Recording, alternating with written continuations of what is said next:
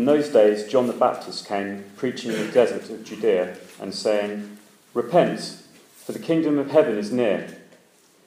This is he who was spoken of through the prophet Isaiah, a voice of one calling in the desert, "Prepare the way for the Lord, make straight paths for him."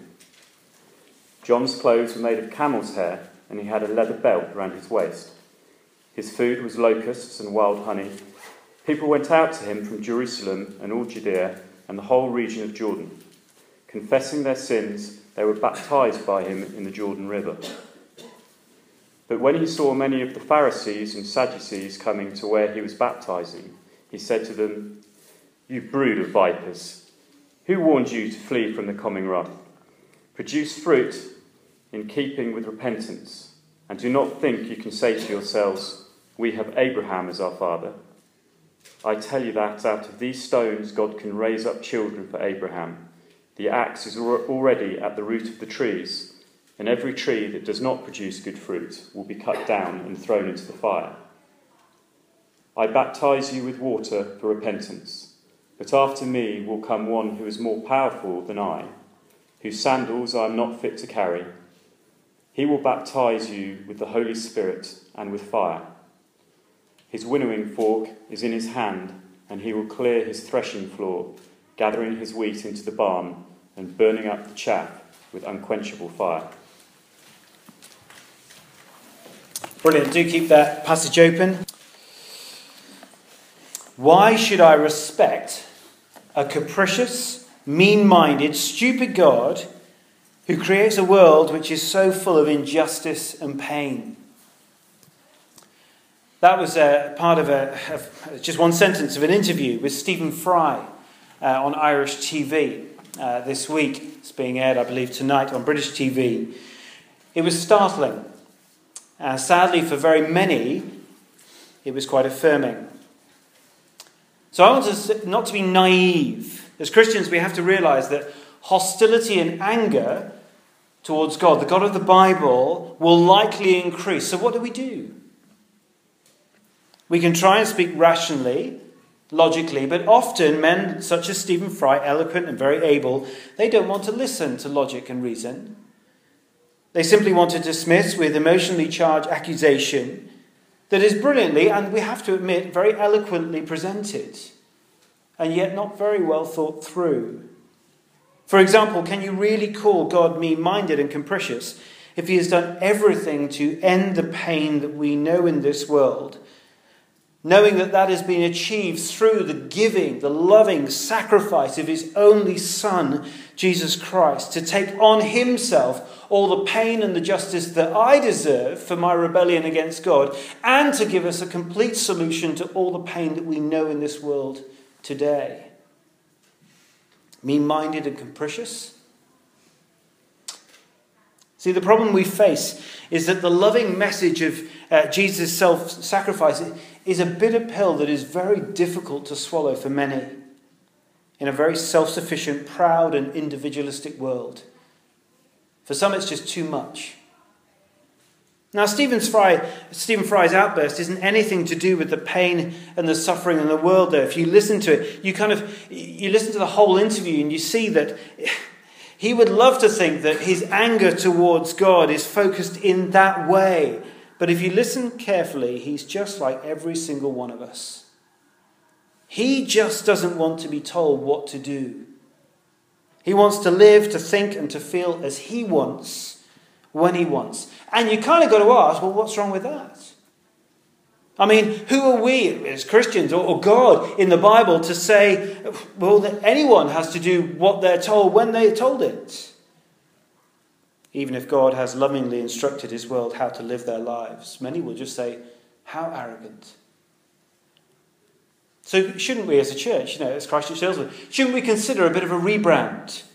We'll get the management consultants in. There's enough of you out there, so you can give us some help. And think through how to become a little bit more savvy, if you like, more applicable, more likable in the culture and the world around us.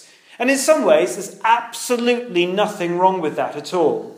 We all need help. Even management consultants need help occasionally, to work out how we can best use the resources that we have. to make the message known.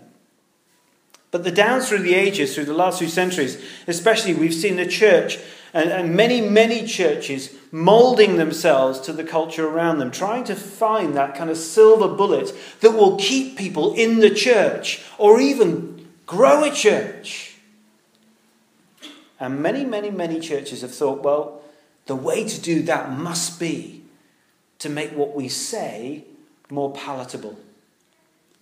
And those kind of churches veer in two different directions. They tend towards moralism, teaching, well, hey, you guys, you're so nice and kind and gentle. Look at you. You work for the Home Office. And off you go. If you just do a few kind things, you'll be all right with God in the end. But the problem is with moralism is that people worry, have they ever done enough? That is, there's no assurance there at all. The other way churches go is they veer towards liberalism. That is, they ignore God's loving instruction in his word, the Bible, and in all its fullness. And what they do is they take a kind of pick and mix attitude to whatever the Bible says. And what results is absolutely catastrophic. Because Jesus becomes a model rather than a saviour. God the Father becomes a kind of a benevolent grandfather, rather than a father who's willing to refine and discipline his children that he loves so much.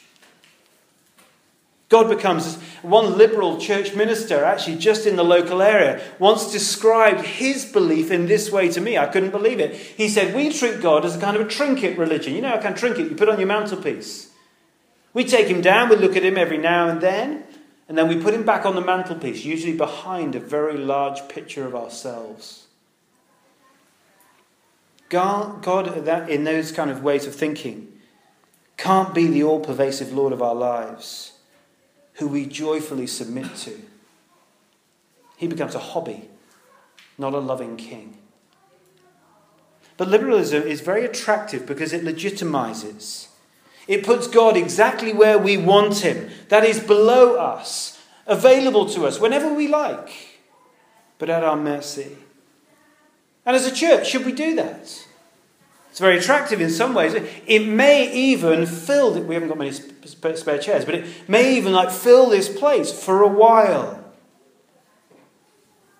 And sadly, many people have thought that is the answer. But interestingly, Justin Welby, the Archbishop of Canterbury, spoke out against this way of thinking this week. I don't know if you spotted that in the news.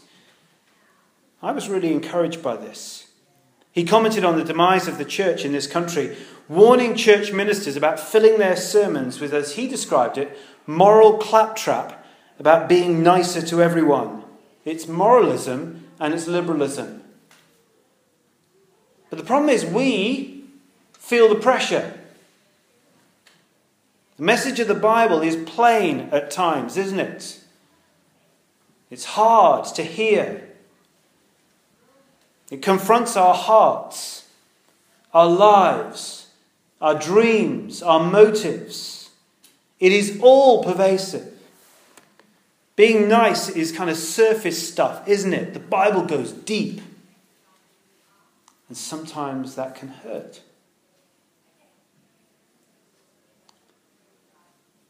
Our passage today, if on a spectrum of passages over here that challenge and over here that comfort, I'll give you a little bit of a warning. It's over there somewhere. The great J.C. Ryle, the first Bishop of Liverpool, in his expository thoughts on the Gospel of Matthew, which, if you want a little bit of a help for your kind of daily devotions, 79 pence on Amazon Kindle right now buys you J.C. Ryle's expositional thoughts on Matthew. Unbelievable. He divides this passage into 5 sections. Hear his points. I think they're very helpful. He puts it this way. John the Baptist spoke plainly about sin. Second point, John the Baptist spoke plainly about Jesus. Third point, John the Baptist spoke plainly about the Holy Spirit. John the Baptist spoke plainly about the unrepentant. And fifthly, John the Baptist spoke plainly about those who do repent. The point being is, this is plain. This is plain speaking. This isn't liberal claptrap. This isn't moralism and being nice. John the Baptist is like one of those special forces soldiers. There's very few niceties to them, is it? It's just get the job done. Or as Ryle put it, he spoke plainly. As a church and the elders here at the church, the leaders, we are committed to do everything that we can to make this church, this gathering of God's people, yes, a joyful gathering, absolutely, warm and welcoming and loving, and all of those things that are right and appropriate. We're committed to making the church known and Christ's gospel that unites us in this church known to the area around us and to our friends. We want to use every means possible to do that. We all will make mistakes. But all together, and look around because we are in this together, we ought to be committed to speaking plainly about the gospel. And the gospel, that it calls us to repent. And that is, if you like, the core of what we're looking at tonight. Look at it in verse 1 and the beginning of verse 2. In those days, John the Baptist came, preaching in the desert of Judea and saying, repent, repent. It's good to think of what repentance is, and the passage itself, I think, helps us understand what repentance is. Have a look down at verse 6, if you can, of the passage in front of you. You'll get the idea of what repentance is there. It says, confessing their sins, they were baptized. In response to the call to repentance, they confessed their sins. And the people's confession, I think, is a recognition that repentance is not, I feel sorry about what I've done. It's not just regret. It is regret. But it goes a whole lot further than that. They've been turning away from God, being liberal with his good, loving instructions for their lives in his word, the Bible. And they confessed their wrong direction. They turned away from God. And their following baptism, if you see in verse 6, comes as a symbol, if you like, of the complete change in their lives. The scholar Don Carson, I found his commentary on this particular book incredibly helpful. Let me just read just one paragraph, if I can, of how he describes repentance. Really helpful, this. What is meant is not merely intellectual change of mind or mere grief. This is what he says about repentance. Still less doing penance. But it's a radical transformation of the entire person. A fundamental turnaround involving mind and action and including overtones of grief, which results in fruit in keeping with repentance. Just thinking back to last week, if you want, and what we were looking at in Matthew chapter 6, with regard to treasures on earth and treasures in heaven.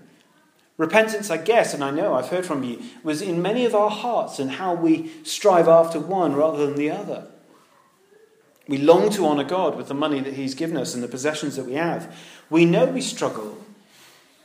But there ought to be, in a sense, if there's true repentance, there ought to be a sense of grief in us as we hoard treasures on this earth. But then also fruit of the change, if in keeping with that mind and life that has been transformed in true repentance. It seems as we go further into the passage, the Pharisees, look at verse 7 for example, they come with no intention of repentance. Because genuine repentance is one scholar used a kind of military language. It's a real about turn. It's a complete transformation. And the Pharisees aren't showing that at all, as we'll see in a moment. And if we're honest, repentance doesn't come naturally. None of us are saying, oh yeah, I've got that, totally. I'm right down with that. No, none of us. Repentance requires an acknowledgement that we need to transform. And few of us like to acknowledge that. It requires us to completely come about. And that requires humility, because you're saying you need to change. You're saying that you need help. That you're not king, but rather you're inclining your life, your heart, your mind to the great king. I guess the message of this church is simple. We teach and humbly make known that we all need to turn. Because morally and spiritually we are all needy before a powerful, just and loving God. Of course, we must be as culturally savvy as we possibly can be in the way that we make that message known. There's no point in us needlessly offending anyone, no. But to know God in his loving, good, eternal kingdom, we call heaven, requires repentance, a complete about turn, a transformation of the whole of us. And in love, we must make that known.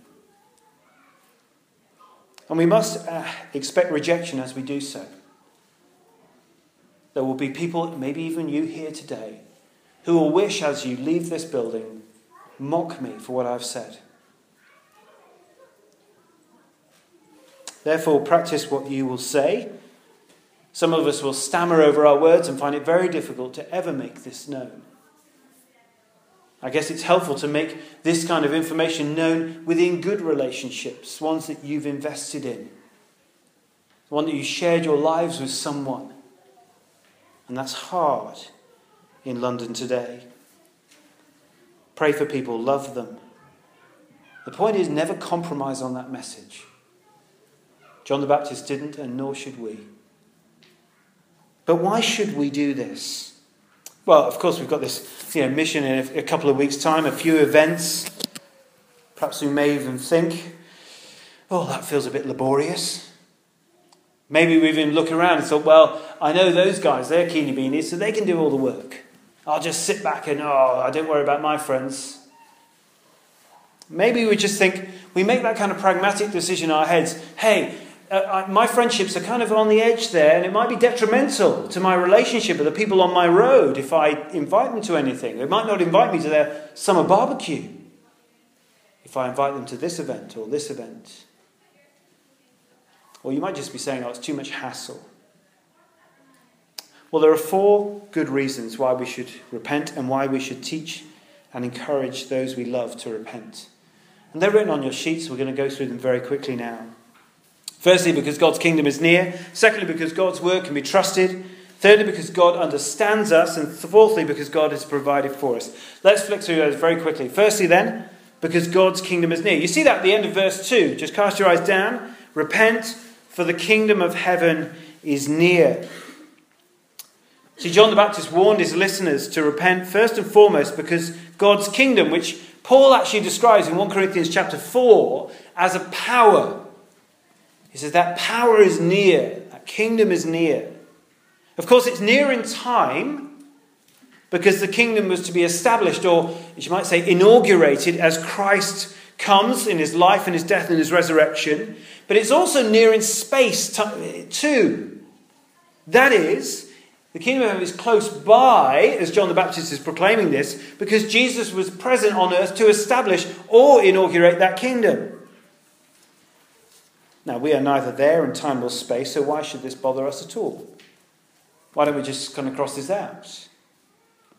Well, Jesus has established his kingdom and will one day return to bring it in all its fullness. So it's near today for us as it was for them. Arguably even more, as many of us know the Spirit of God in our hearts. It's near in time because we do not know the hour in which he will return, but it's also near because it's in our hearts, but also as Christians gather, God promises to be amongst us by his Spirit through his word.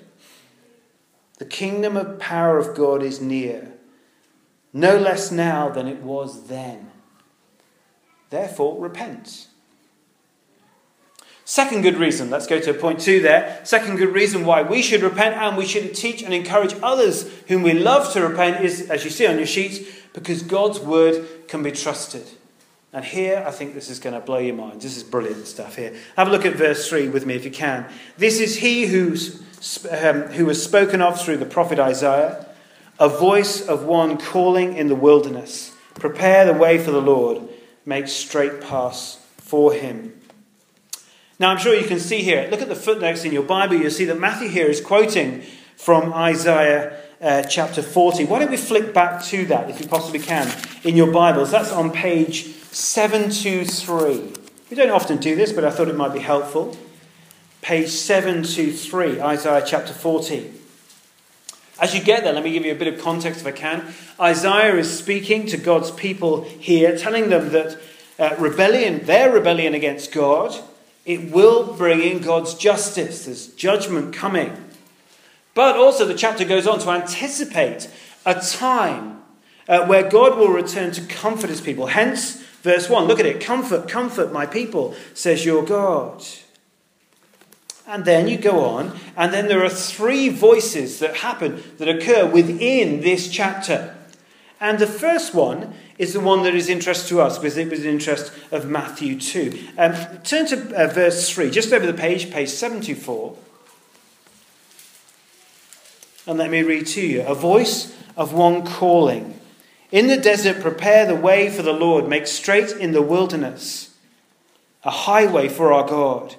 Every valley shall be raised up, every mountain and hill made low. The rough ground shall become level, the rugged places a plain, and the glory of the Lord will be revealed. And all mankind together will see it, for the mouth of the Lord has spoken. God is going to come to the people in the desert, and the people are required to prepare. And it's likened to preparing the road, as you'll see there. So every obstacle, obstruction needs to be cleared away, and the rough ground is to be made level. That's what he's saying in those just 3 verses. It's a flat road, it's a straight road. And God is speaking to his people via this messenger, Isaiah, and he's promising that he's going to come, and therefore as a result, the main point is they've got to get ready.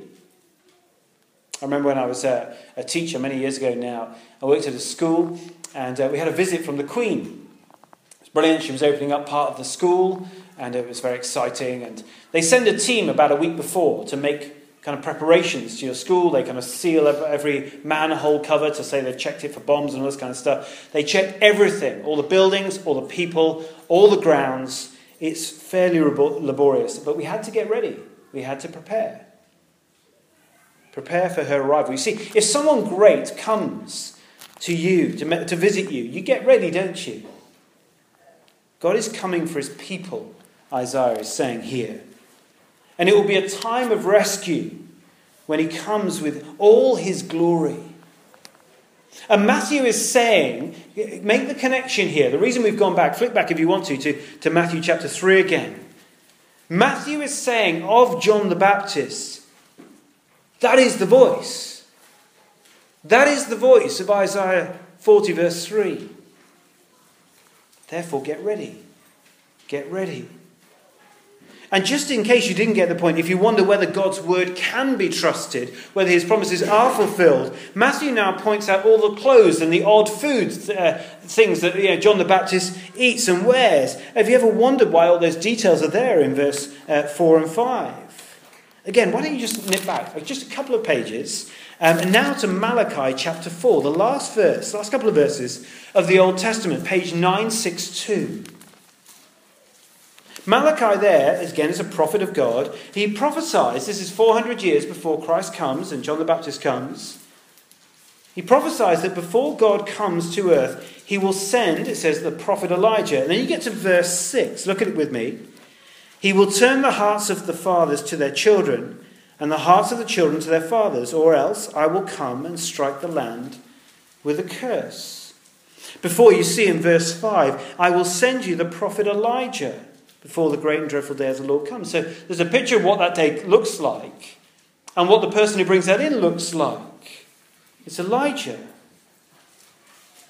John the Baptist here is then a kind of parallel with that figure Elijah.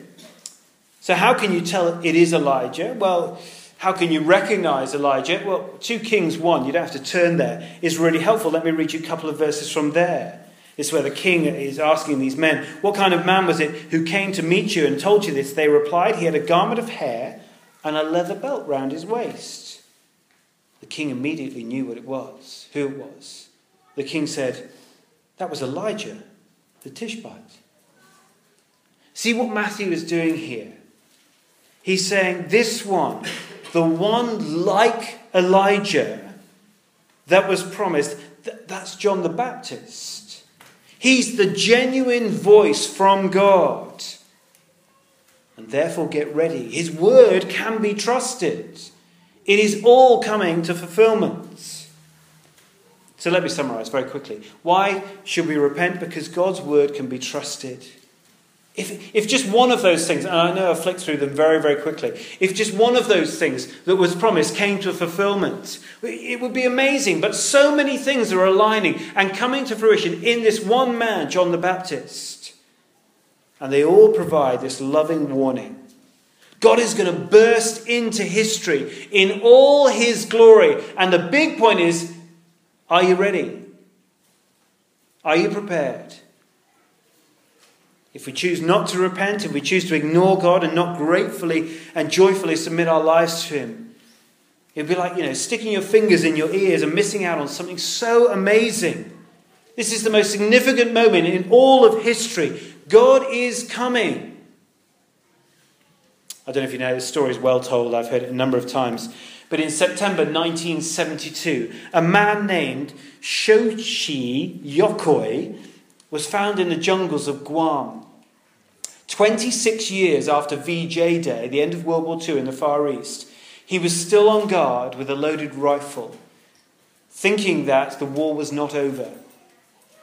He'd been surviving on eating various unpleasant things on the forest floor, and he returned to Japan a hero. But for 26 years, he had utterly ignored this great fact of history. Why repent? Because God's word, these promises, can be trusted. God's promises to us find their fulfillment in the coming of John the Baptist and later in the coming of Christ. Don't ignore him. Don't miss out.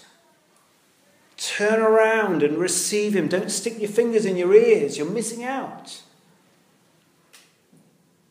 Third good reason why we should repent and why we should teach and encourage those we love to repent, because God understands us. Very quickly, verse 7 to 10.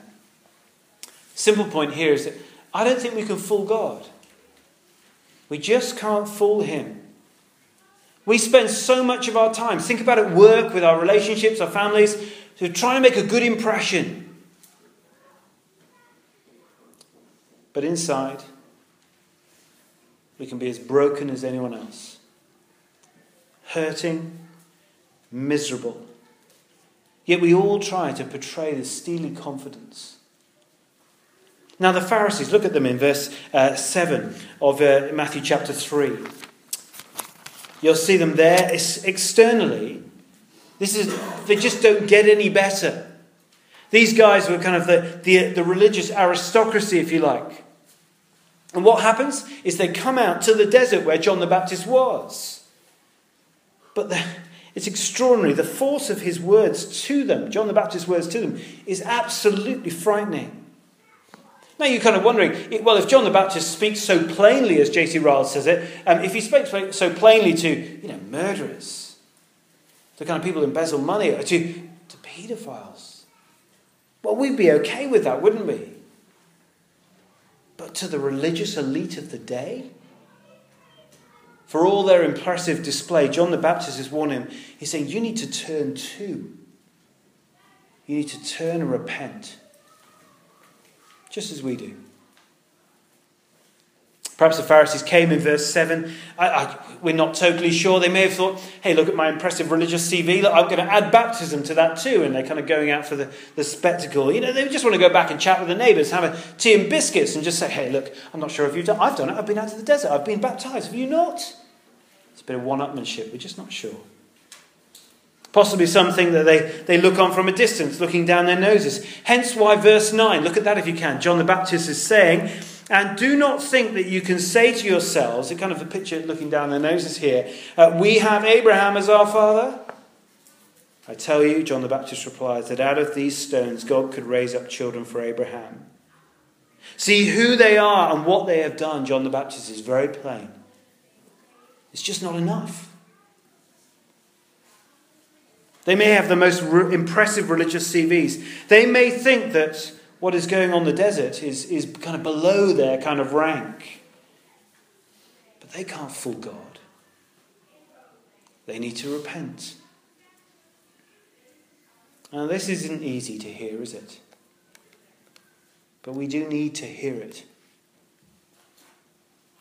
There's probably a little bit of Pharisee in every single one of us. The liberal church, the tabloid media, the idle chit-chat in the coffee houses of southwest London, they are united in this. That is, they're very quick to point the finger. They're very quick to look down their noses upon people and say, oh, yeah, I think they ought to repent, but no, me, I'm okay. They never see need in themselves. And we may even do it in church. I don't know if you ever thought, and we can do this subconsciously, but have you ever thought as you look at someone coming to church, say, I'm glad they're here, they really need to hear this today? You ever thought that? Self-righteously kind of pointing the finger, looking down the nose. John the Baptist's diagnosis is pretty cutting, isn't it? Look at verse 7. It's shocking. You brood of vipers, that is, you're dangerous to yourselves and you're dangerous to everybody else. Verse 10 is even more shocking.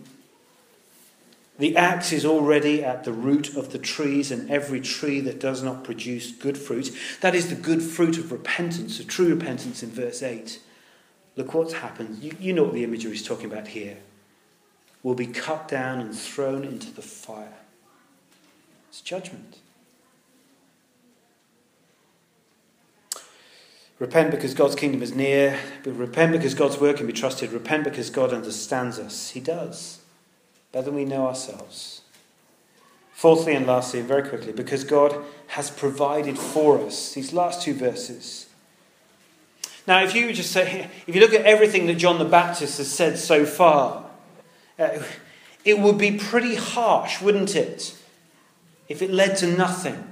If we didn't have these final two verses. In a sense, it would be going to the doctor and never hearing you're okay, but always, oh, you've got that thing wrong, or that thing wrong, or that thing. It'd be like going to, kind of the appraisal at work and only getting critique and no kind of positive affirmation.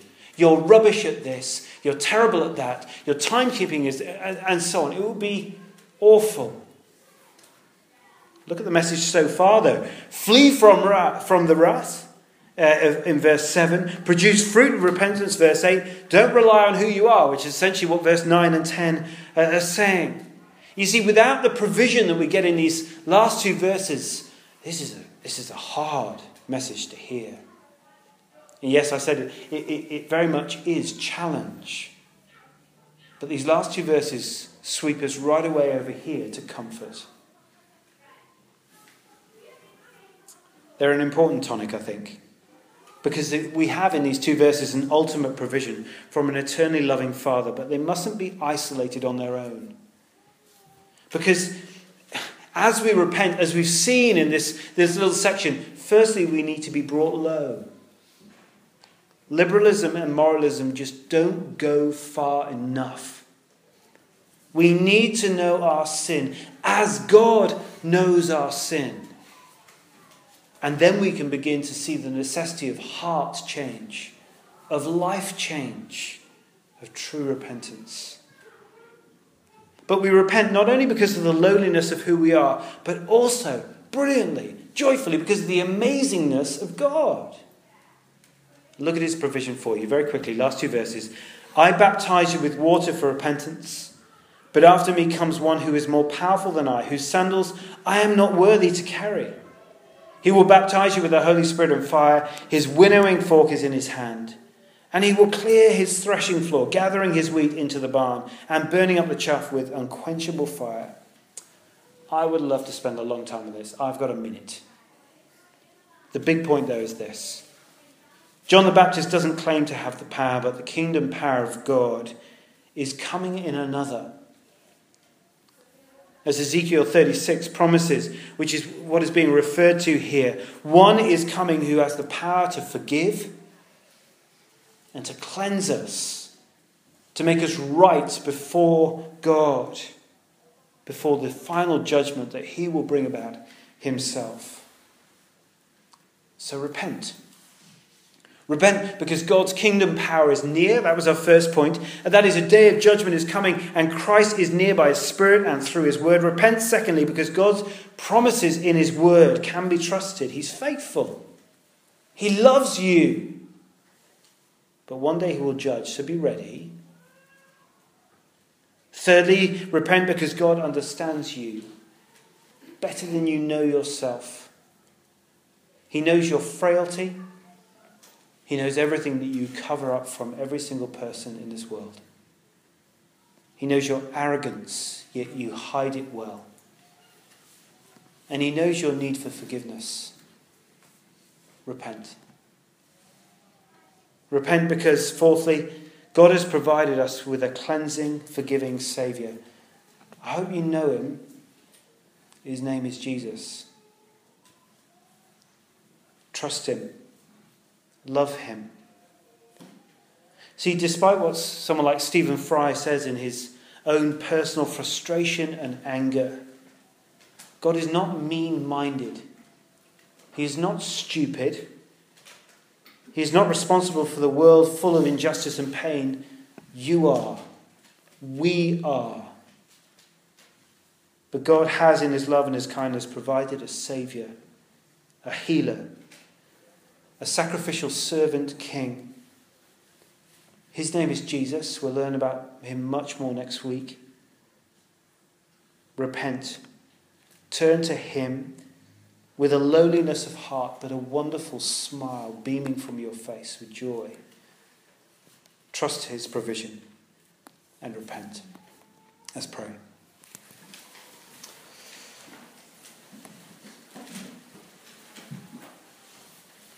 Just a moment of quiet to maybe hear those words, respond to those words in prayer.